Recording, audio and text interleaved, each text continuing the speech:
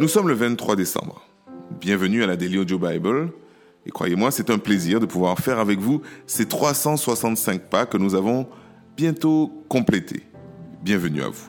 Dounia va continuer à nous lire dans le livre de Zacharie, qui nous a parlé hier des cornes et de 4 forgerons et du grand prêtre Josué. Et nous entendrons parler aujourd'hui du chandelier et des 2 oliviers. C'est alors maintenant la tâche de notre chère amie Dounia de nous lire tout cela. Alors Dounia, c'est parti, on y va.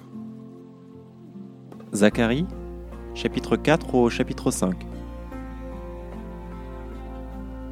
L'ange qui me parlait revint, et il me réveilla comme un homme que l'on réveille de son sommeil.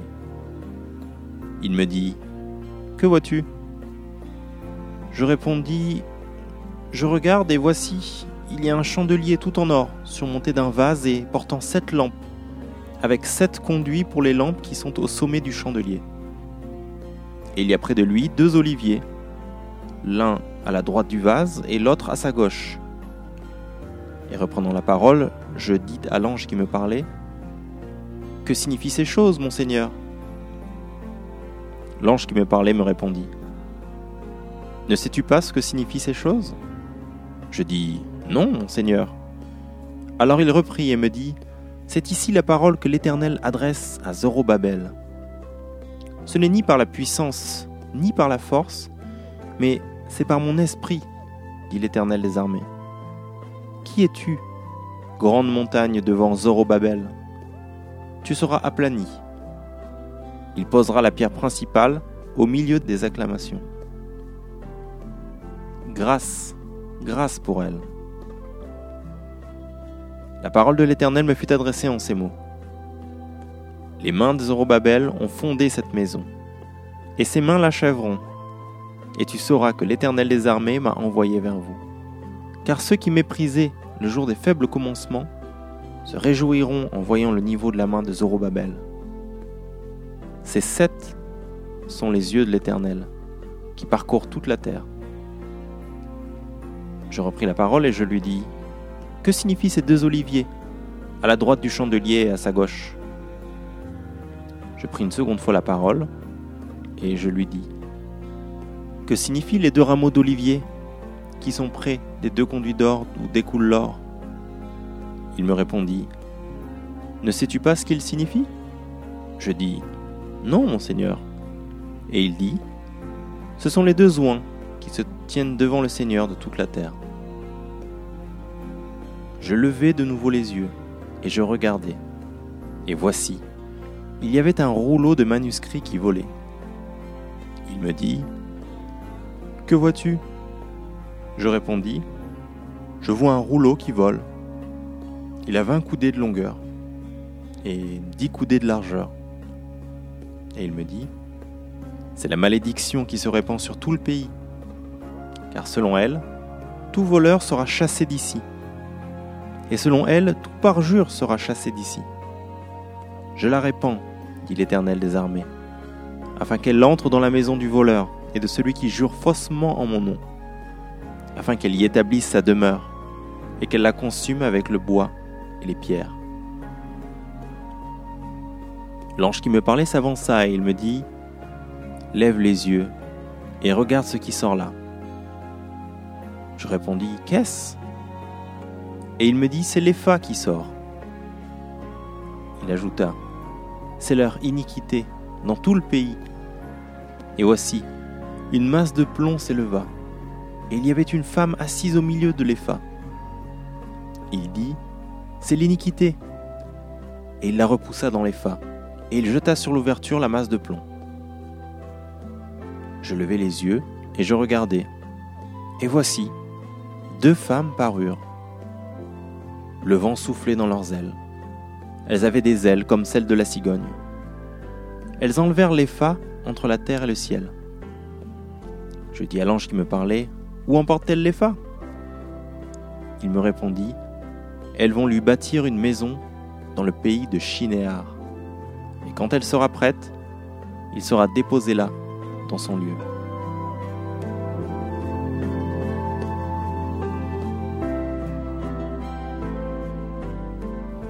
Apocalypse chapitre 14. Je regardai, et voici, l'agneau se tenait sur la montagne de Sion, et avec lui 144 000 personnes, qui avaient son nom, et le nom de son Père écrit sur leur front. J'entendis du ciel une voix, comme un bruit de grosses eaux, comme le bruit d'un grand tonnerre. Et la voix que j'entendis était celle de joueurs de harpe jouant de la harpe. Ils chantaient un cantique nouveau devant le trône, et devant les 4 êtres vivants et les vieillards. Et personne ne pouvait apprendre le cantique, si ce n'est les 144 000 qui avaient été rachetés de la terre. Ce sont ceux qui ne se sont pas souillés avec des femmes, car ils sont vierges. Ils suivent l'agneau partout où il va. Ils ont été rachetés d'entre les hommes, comme des prémices pour Dieu et pour l'agneau. Et dans leur bouche, il ne s'est point trouvé de mensonge, car ils sont irréprochables. Je vis un autre ange qui volait au milieu du ciel. Il avait un évangile éternel pour annoncer aux habitants de la terre, à toute nation, à toute tribu, à toute langue et à tout peuple. Il disait d'une voix forte, « Craignez Dieu et donnez-lui la gloire, car l'heure de son jugement est venue. Et adorez celui qui a fait le ciel, la terre, la mer et les sources d'eau. » Un second ange suivit en disant, « Elle est tombée, Babylone, la grande, qui a abreuvé toutes les nations du vin et de la fureur de sa débauche. » Et un troisième ange les suivit en disant d'une voix forte, « Si quelqu'un adore la bête et son image, et reçoive une marque sur son front ou sur sa main, il boira lui aussi du vin de la fureur de Dieu, versé sans mélange dans la coupe de sa colère, et il sera tourmenté dans le feu et le soufre, devant les saints anges et devant l'agneau. Et la fumée de leur tourment monte au siècle des siècles. Et ils n'ont de repos ni jour ni nuit, ceux qui adoreront la bête et son image, et quiconque reçoit la marque de son nom. C'est ici la persévérance des saints, qui gardent les commandements de Dieu et la foi de Jésus. Et j'entendis du ciel une voix qui disait, « Écris, heureux dès à présent les morts qui meurent dans le Seigneur. Oui, dis l'Esprit afin qu'ils se reposent de leurs travaux, car leurs œuvres les suivent. » Je regardai et voici, il y avait une nuée blanche, et sur la nuée était assis quelqu'un qui ressemblait à un fils d'homme, ayant sur sa tête une couronne d'or et, dans sa main, une faucille tranchante. Et un autre ange sortit du temple, criant d'une voix forte à celui qui était assis sur la nuée, « Lance ta faucille et moissonne, car l'heure de moissonner est venue. La moisson de la terre est mûre. » Celui qui était assis sur la nuée jeta sa faucille sur la terre, et la terre fut moissonnée. Un autre ange sortit du temple, qui est dans le ciel, ayant lui aussi une faucille tranchante. Et un autre ange, qui avait autorité sur le feu, sortit de l'autel, et s'adressa d'une voix forte à celui qui avait la faucille tranchante, disant, « Lance ta faucille tranchante et vendange les grappes de la vigne de la terre, car les raisins de la terre sont mûrs. » Et l'ange jeta sa faucille sur la terre. Il vendangea la vigne de la terre et jeta la vendange dans une grande cuve de la colère de Dieu.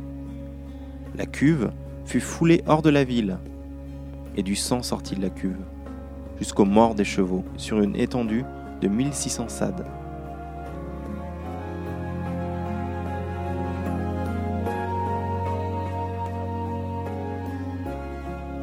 Psaume 142. Cantique de David lorsqu'il était dans la caverne. Prière.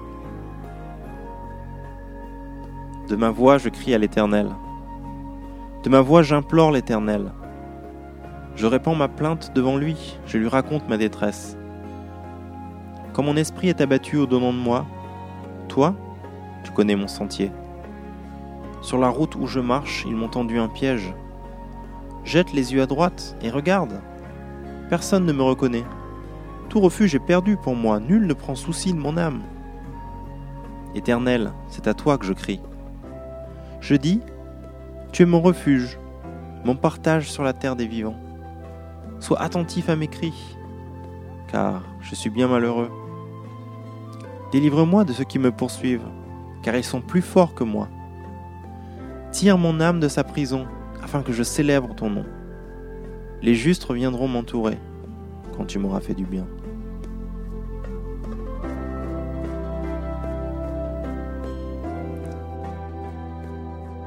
Proverbe 30, verset 21 au verset 23. 3 choses font trembler la terre, et il en est 4 qu'elle ne peut supporter. Un esclave qui vient à régner, un insensé qui est rassasié de pain, une femme dédaignée qui se marie, et une servante qui hérite de sa maîtresse.